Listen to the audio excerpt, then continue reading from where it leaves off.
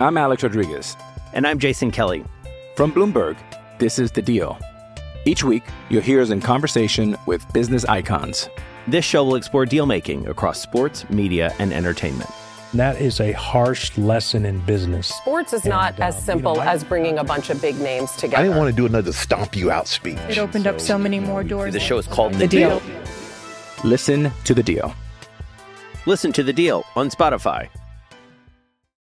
With threats to our nation waiting around every corner, adaptability is more important than ever. When conditions change without notice, quick strategic thinking is crucial. And with obstacles consistently impending, determination is essential in overcoming them. It's this willingness, decisiveness, and resilience that sets Marines apart. With our fighting spirit, we don't just fight battles, we win them. Marines are the constant our nation counts on to fight the unknown. And through adaptable problem solving, we do just that. Learn more at marines.com. Why take one vacation with the family when you could take all of them? With Royal Caribbean, you don't just go to the beach. You visit a private island and race down the tallest water slide in North America. You don't just go for a road trip. You ATV and zip line through the jungle. You don't just go somewhere new. You rappel down waterfalls and discover ancient temples. Because this isn't just any vacation. This is all the vacations. Come seek the Royal Caribbean. Ships Registry, Bahamas. When you need mealtime inspiration, it's worth shopping Kroger, where you'll find over 30,000 mouth-watering choices that excite your inner foodie. And no matter what tasty choice you make, you'll enjoy our everyday low prices, plus extra ways to save, like digital coupons worth over $600 each week. You can also save up to $1 off per gallon at the pump with fuel points. More savings and more inspiring flavors make shopping Kroger worth it every time. Kroger, fresh for everyone. Fuel restrictions apply.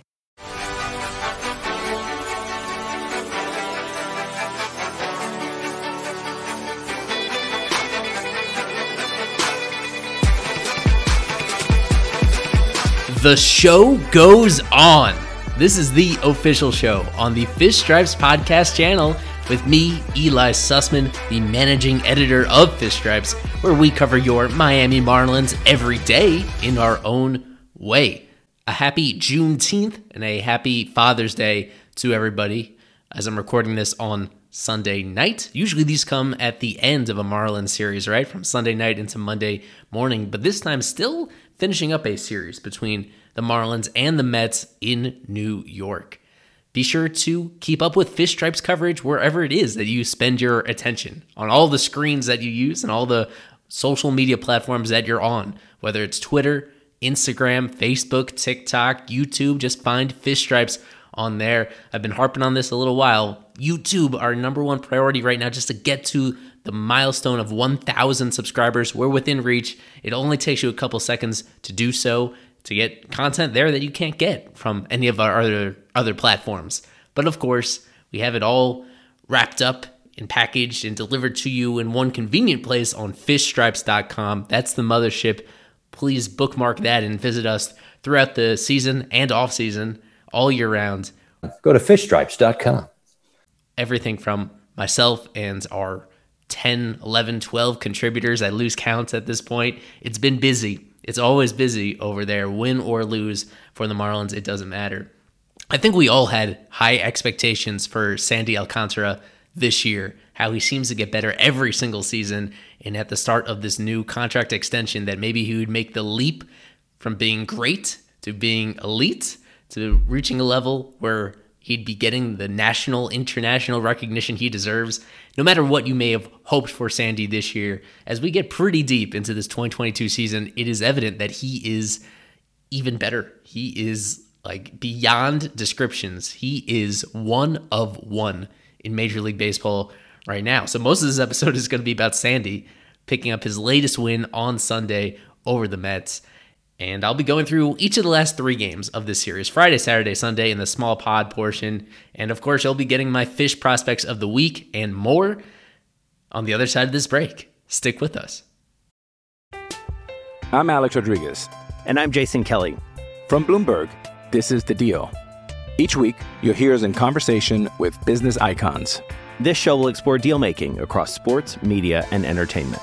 And that is a harsh lesson in business. Sports is not as simple as bringing a bunch of big names together. I didn't want to do another stomp you out speech. It opened up so many more doors. The show is called The Deal. Listen to The Deal. Listen to The Deal on Spotify. These crazy MLB schedule makers, they waited 60-plus games into the season to actually have division rivals play against each other. So the first of 19 games between the Marlins and the Mets, that was Friday night. It was a stinker, honestly. Pablo Lopez on the mound. This was one of his worst outings of the year. Any way you slice it, he fell behind early in this game. Francisco Lindor with a home run that gave the Mets a bit of a cushion in the bottom of that first inning.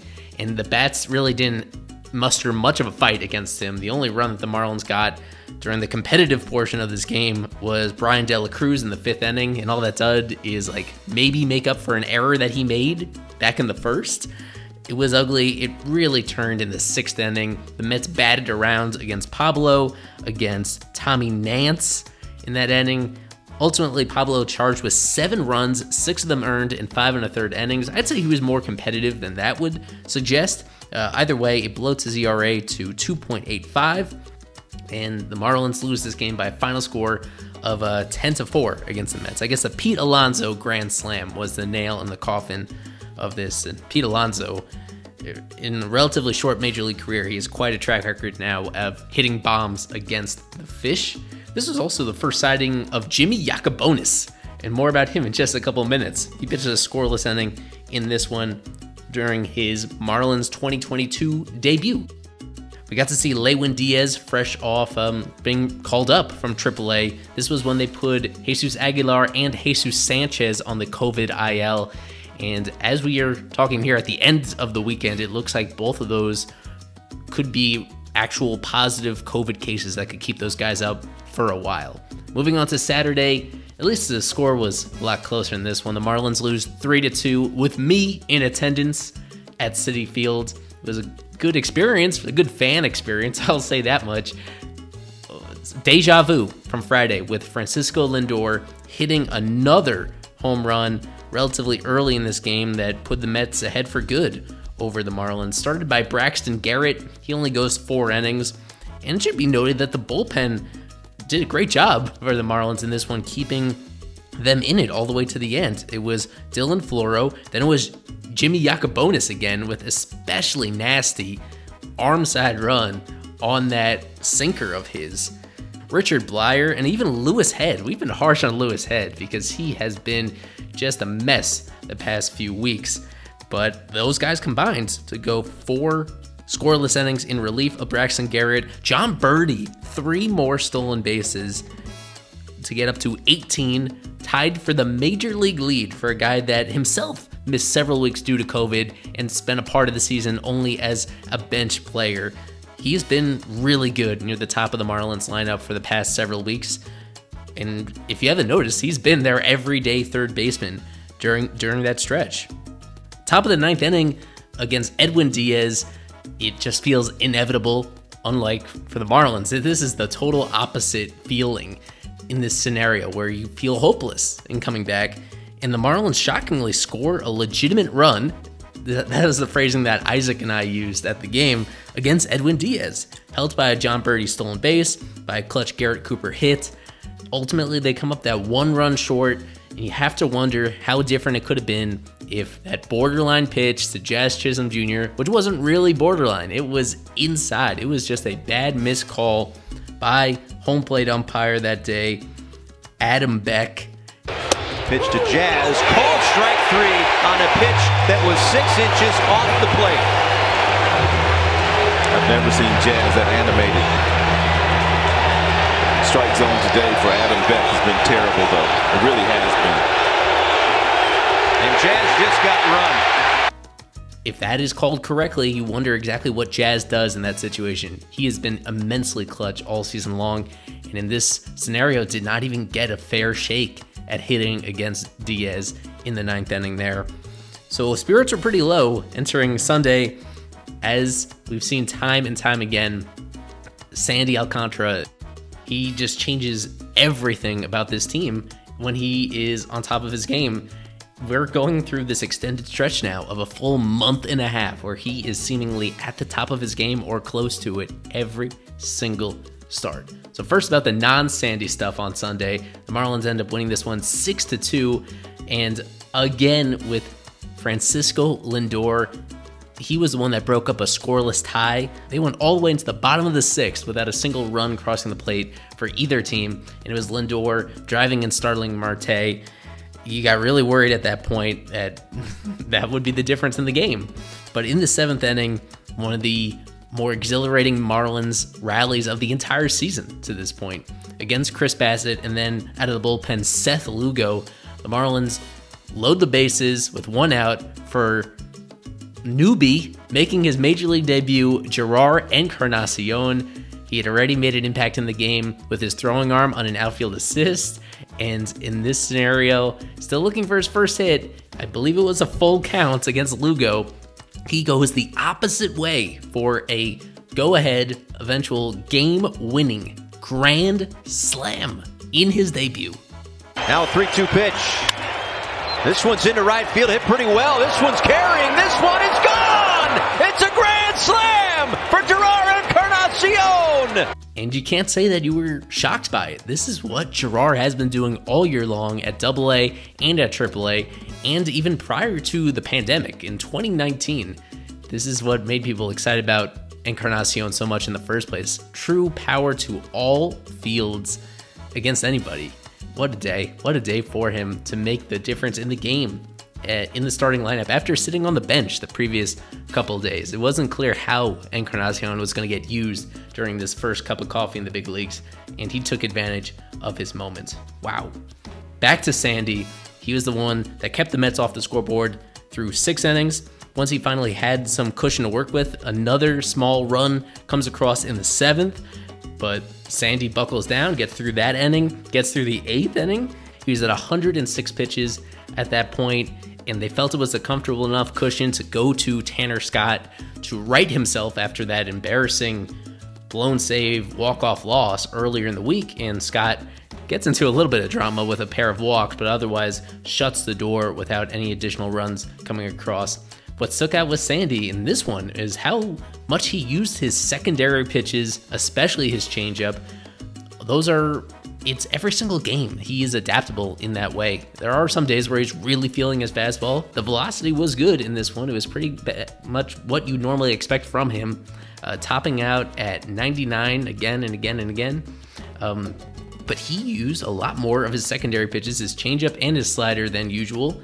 He earned this one, and he has been reproving himself again and again. His ERA for the year actually ticks up to 1.72 after entering the game at 1.68. My fish prospects of the week, going to the minor league side. On the pitching side, I will go with a reliever. Josh Simpson, I believe I've mentioned him on the pod at least once, if not twice. The lefty for AA Pensacola. He had a hiccup in late May, maybe early June. Outside of that, he's been about as good as any relief pitcher in minor league baseball, certainly in the Marlins system. This past week, 4 innings, 9 strikeouts, 13 batters faced, 1 base runner. Next pitch, swing and a miss. Curveball got Mervis, and it's a 1-2-3 8th inning. 1 base runner away from a perfect week, pitching high leverage innings for Pensacola. If you want to learn all there is to learn about Simpson, check out our guy Alex Carver at fishonthefarm.com, a full article about Simpson coming off his latest very impressive stretch, and the case being made that he should be up in the big leagues by the end of this year based on the stuff that he has and how consistent he has been for the most part this season. Hitter of the week in the Marlins organization, I'm going with infielder Jose Salas. He got off to a slow start, came into this year with a lot of hype, and he is finally, over these last couple weeks, he is absolutely fulfilling the prophecy that he's going to be one of the best prospects in this organization, a top 100 caliber prospect in all of minor league baseball. He's getting really close there, especially what he just did for Jupiter. An OPS right around 1,100 this past series with only 1 strikeout all week. It's actually 1 strikeout going back to like the middle of last week. 34 plate appearances for a switch hitter to be making that much contact extremely encouraging. And remember, he is only 19 years old and playing at full season ball. If he keeps this up just a few weeks longer, you need to seriously think about promoting him to high A. He has been, of late, certainly the most standout player at the low A level. And there are really a lot of other honorable mentions I could go to here. This was a nice week for the Marlins farm system, about as good on the individual and team level combined that I can think of all year long, combining it. Honorable mentions on the pitching side, both Pat Monteverde and Zach King, they went 6 scoreless innings apiece. And also in Jupiter, not that far behind Salas in terms of recent performance, Osiris Johnson, former second-round pick in 2018. His offensive performance for most of this year, all of last year, for most of his career, he's been just this hit-first player that is not hitting at the full season level when he gets the opportunity. Finally, maybe turning the corner. Over the last week, his average for the year climbed from 197 to 231. That's more respectable. His OPS from 553 to 600. And if he can stick up the middle defensively as a center fielder, don't give up on Osiris Johnson yet.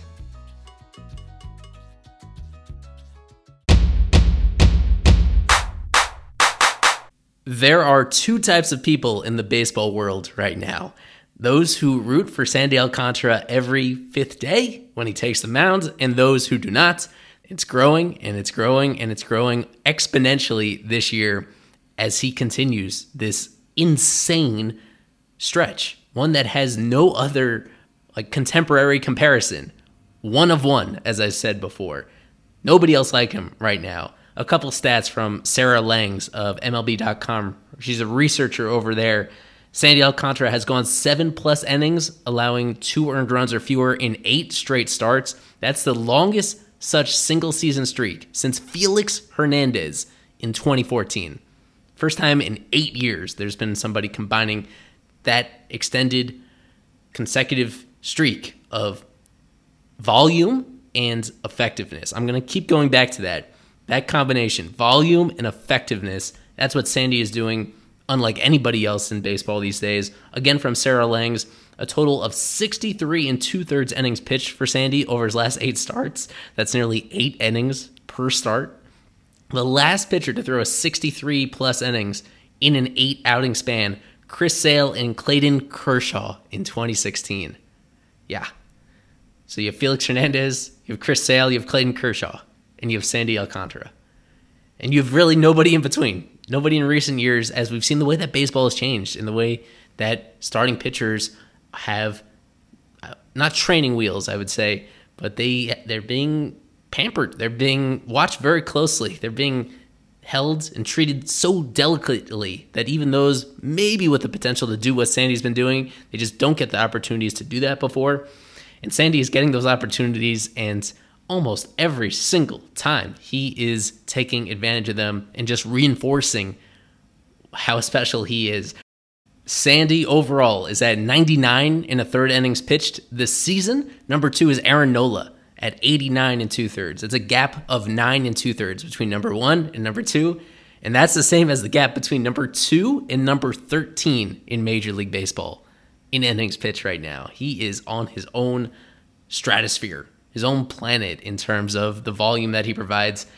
Oh, my favorite thing with him is that this streak of not allowing home runs, that has especially been, in recent years, a critical piece to how teams create offense. They rely more and more on home runs than they ever had before, understanding how good pitching stuff is across the league. That just keeps getting better, and for hitters to keep up, they put more of their time and more of their plate appearance focus on hitting the ball out, like not feeling as a lineup that they'll be able to get enough base runners to manufacture runs. Instead, they try to hit it out, and yet nobody's been able to do it against Sandy in like a month plus. He has faced 227 straight batters without allowing a home run. That goes all the way back to his start on the road against Arizona. It's also fascinating to look at the only players that have hit a home run against Sandy this year. On opening day, Joey Bart did it. In May 1st on the Mariners, it was J.P. Crawford and Julio Rodriguez. And during that Arizona start, way back on May 11th, that was Alek Thomas. So what does that tell you? That tells me none of those players had ever faced Sandy prior to those games where they hit those home runs. Normally, we think about the advantage going to the pitcher when there's a lack of familiarity, and then over time that the hitters adjust and the hitters get a good read on you and understand what you're trying to do. And with Sandy, he completely bucks that trend in every way.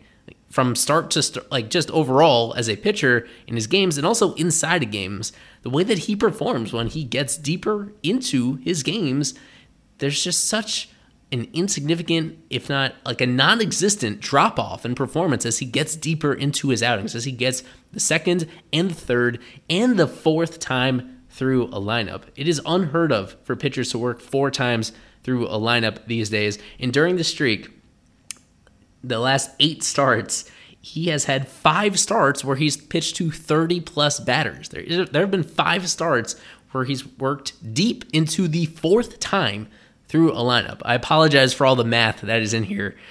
It made me difficult to wrap your mind around it.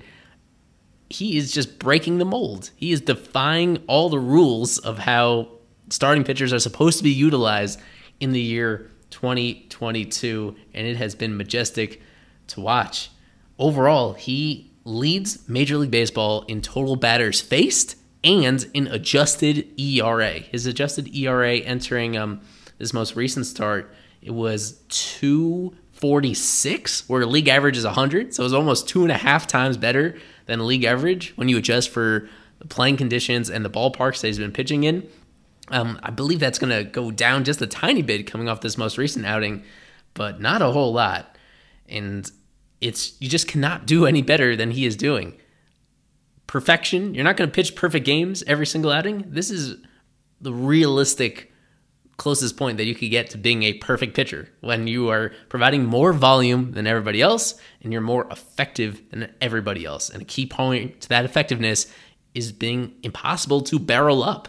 With his plus fastball velocity, his great command of that pitch that wasn't always there, and the way that both his slider and his changeup have emerged as terrific pitches as well. He's a complete pitcher in every sense of the word. We've spent quite a bit of time thinking about exactly how special he is in the history of the Marlins and whether we've seen something like this before. There really isn't much precedent for what he is doing. Why take one vacation with the family when you could take all of them? With Royal Caribbean, you don't just go to the beach. You visit a private island and race down the tallest water slide in North America. You don't just go for a road trip. You ATV and zip line through the jungle. You don't just go somewhere new. You rappel down waterfalls and discover ancient temples. Because this isn't just any vacation. This is all the vacations. Come seek the Royal Caribbean. Ships Registry, Bahamas. Another day is here, and you're ready for it. What to wear? Check. Breakfast, lunch, and dinner? Check. Planning for what's next and how to save for it? That's where Bank of America can help. For your financial to-dos, Bank of America has experts ready to help get you closer to your goals. Get started at one of our local financial centers or 24/7 in our mobile banking app. Find a location near you at bankofamerica.com/talktous. What would you like the power to do? Mobile banking requires downloading the app and is only available for select devices. Message and data rates may apply. Bank of America NA, member FDIC. I mean, if we go back relatively recent history to the late, great Jose Fernandez, just to put this into perspective, what Sandy is doing, Jose Fernandez, his entire Marlins career, he had 6 starts where he went at least 8 innings pitched. Sandy, this season, not yet halfway through the year, he has 6 starts of 8+ innings pitched. He has as many of those super long starts already this year as Jose Fernandez had in his entire career. You have to go back to a combination of peak Kevin Brown and peak Dontrelle Willis. That's really it. I looked at Kevin Brown in 1996. You could check his game logs on Baseball Reference or wherever you prefer. June and July of 96, it looked a lot like what Sandy is doing. An ERA in the low 1s during that stretch, several complete games. Both him and Dontrelle, they just come to mind as those guys that are not overly reliant on missing bats. They are just complete enough as pitchers and smart enough on that mound and in sync enough with who they work with in this game. Jacob Stallings has taken a lot of flack this year for the way that he's performing, hitting right at the Mendoza line with virtually no power and with some questionable pitch framing skills. Like it or not, you need to give him credit for catching every single pitch that Sandy has thrown this year. I don't think it's a complete coincidence that we're getting the best version of Sandy this year. Kevin Brownish, 1996. D-Train, look at August and September of 2005. Very similar story where he's just working so deep into those games with limited runs allowed, in many cases scoreless outings. Kevin Brown in 96, he finished second in NL Cy Young Award voting. Dontrelle Willis in 2005 finished second in NL Cy Young Award voting. If you revisit both of those campaigns, especially D-Train in 05, there is a flimsy case, I would say, for the pitchers that actually won the awards this year. Both Brown and Willis were plenty deserving in those seasons. And naturally, the way that Sandy has pitched, how consistently he has been doing exactly what I've already told you that he's been doing this year, there's been Cy Young hype for him. At the very least, you have to have him in the top 2 of the National League. I think the only other pitcher maybe in the conversation is the one who has a slightly lower basic ERA than Sandy does. That's Joe Musgrove, but the difference in volume is pretty stark. It's about 20 innings difference in a workload already to this point in the season between Alcantara and Musgrove.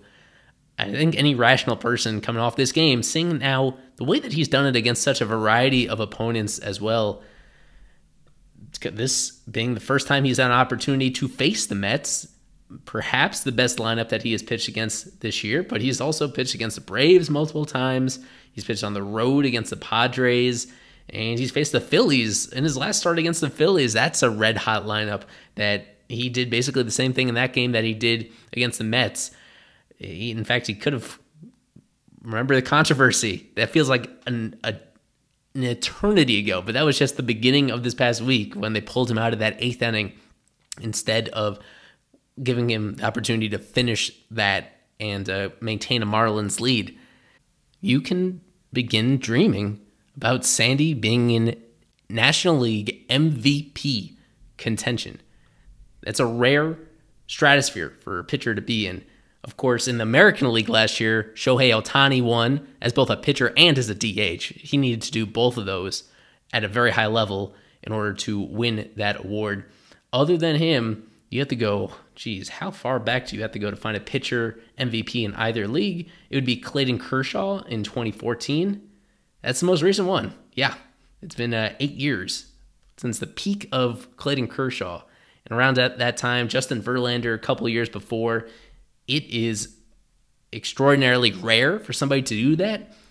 I think the stars are aligning for Sandy to have a strong case of that. If you look at the National League, it's not quite as loaded on the individual level as the AL is. There's been so much noise around what Aaron Judge is doing on his home run pace, with Mike Trout returning to Mike Trout levels after, of course, missing time due to injuries. That's a super intriguing race on the American League side. On the NL, going by Baseball Reference wins above replacement, the most valuable player to this point in the season entering Sunday was Manny Machado, who unfortunately went down with, I think, a sprained ankle here on Sunday. They went through x-rays, they came back negative. He'll be back this year. Still not even totally sure if he's going to go on the injured list, but we will find out for sure pretty soon exactly what's going to go on with him. He's the type of player, he's always had immense talent. It would not be shocking at all if Machado got some MVP love, especially playing for a team that has been without Fernando Tatis all season long, for a team that is obviously winning more games than the Marlins are to this point. If we assume that Machado is going to miss a little bit of time, that's going to put Paul Goldschmidt perhaps in the front runner position. Goldschmidt has had an amazing career, and this year is, to this point, on pace to be as good as he's ever been for the Cardinals. He is right around the league leaders in not only batting average, but also on base and in slugging. It's hard for a first baseman to be on pace for 8 wins above replacement, but that's what he is doing. Actually, he's kind of close to 9 wins above replacement at his current pace from how he's performing with the Cardinals. He's a sensational player. He's also an older player. He is going to be, by the end of this season, 35 years old. The last time a player of that age won an MVP in either league, it was Justin Morneau way back in 2006. Now, that's the name from the past. He won in the American League while a member of the Twins. And I remember that year. That was a little bit controversial. It was not an easy win for Morneau that year. Otherwise, the MVP is a young man's game. And so while I would not doubt Goldschmidt's talent, I do wonder exactly whether physically he's going to be in a position to maintain these immense numbers, to continue with a weighted runs created plus that's nearly 200, nearly double the league average. Physically, I don't know if he's going to hold up. Even if he plays almost every game, will fatigue set in and bring some of those numbers down to numbers that are just more indicative of his career norms, as he is at a stage of his career that normally is post-peak. I'm not going to count him out, but I'm saying that even he has some flaws as a candidate. Outside of those two in the National League, Tommy Edman, in terms of WAR, is right there as well. Goldschmidt's teammate, and if you're surprised by that, I think everybody is. That is heavily boosted by his defensive value, that even though perhaps analytically gets valued at that kind of level, when you're truly the best of the best at your position, I think historically the voters don't necessarily feel the same way. To think that Tommy Edman and his sub 800 OPS and his pace for about 17 home runs, to think that he is really going to be taken seriously as an MVP candidate, I think we can all agree that's not something to worry about. Paul Goldschmidt is somebody on his own team that is going to be grabbing a higher percentage of those votes if it does ultimately come down to that. What Sandy is doing, just to crystallize this case for Sandy, he's stepping up. He is doing the exact same thing no matter what, every time he takes the mound at a brilliant level for a team that would be broken without him, absolutely shattered without him. This rotation it's him, and Pablo is very good, and then it is just a bunch of question marks due to injury and due to just immaturity of these pitchers, not yet being the full version of themselves.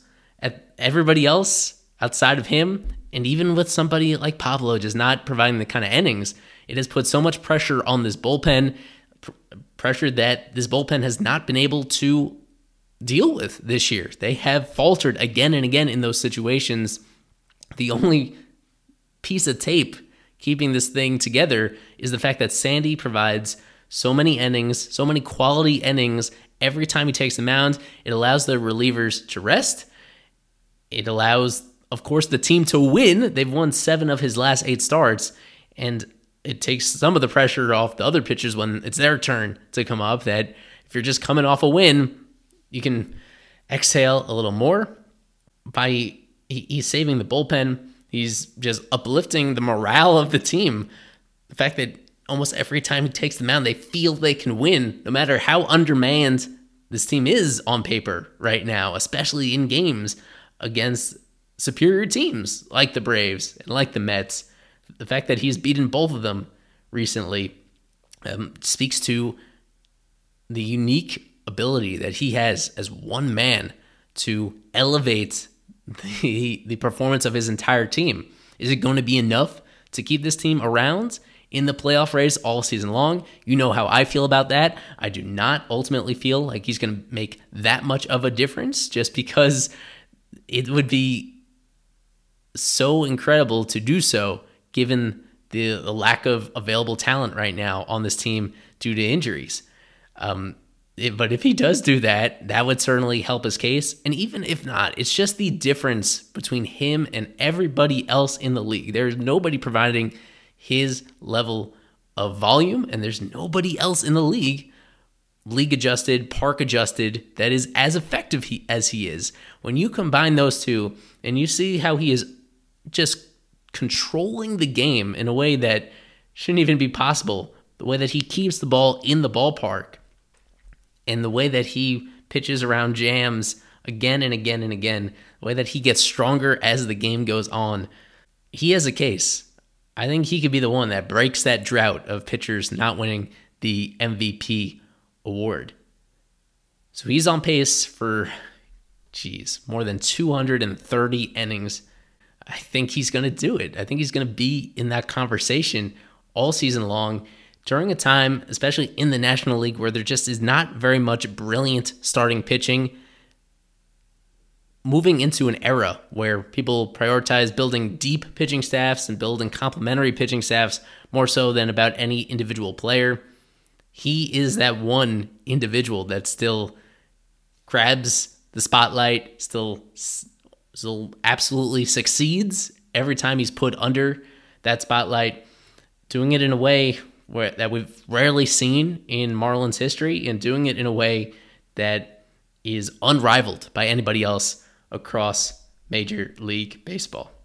On the next episode of The Official Show, I am going to be starting a series every Thursday where I'm going to dedicate those Thursday shows between now through the end of July on the trade market, in particular, players on the Marlins who I feel are trade candidates. The plan is on Thursday to begin by focusing on the bullpen, the few pitchers in this Marlins bullpen that actually have positive trade value and may have some significant appeal on the market. And I'll be joined by several of my other staffers on that show. It's going to be a group conversation on each of those Thursday episodes right here, exactly where you're listening to the show right now, under the same official show title on the same podcast channel. Thank you to everybody who listens and supports the show. All your feedback is much appreciated as well. I've been Eli Sussman here on the Fish Stripes podcast. I'll talk to you again soon. Go Fish!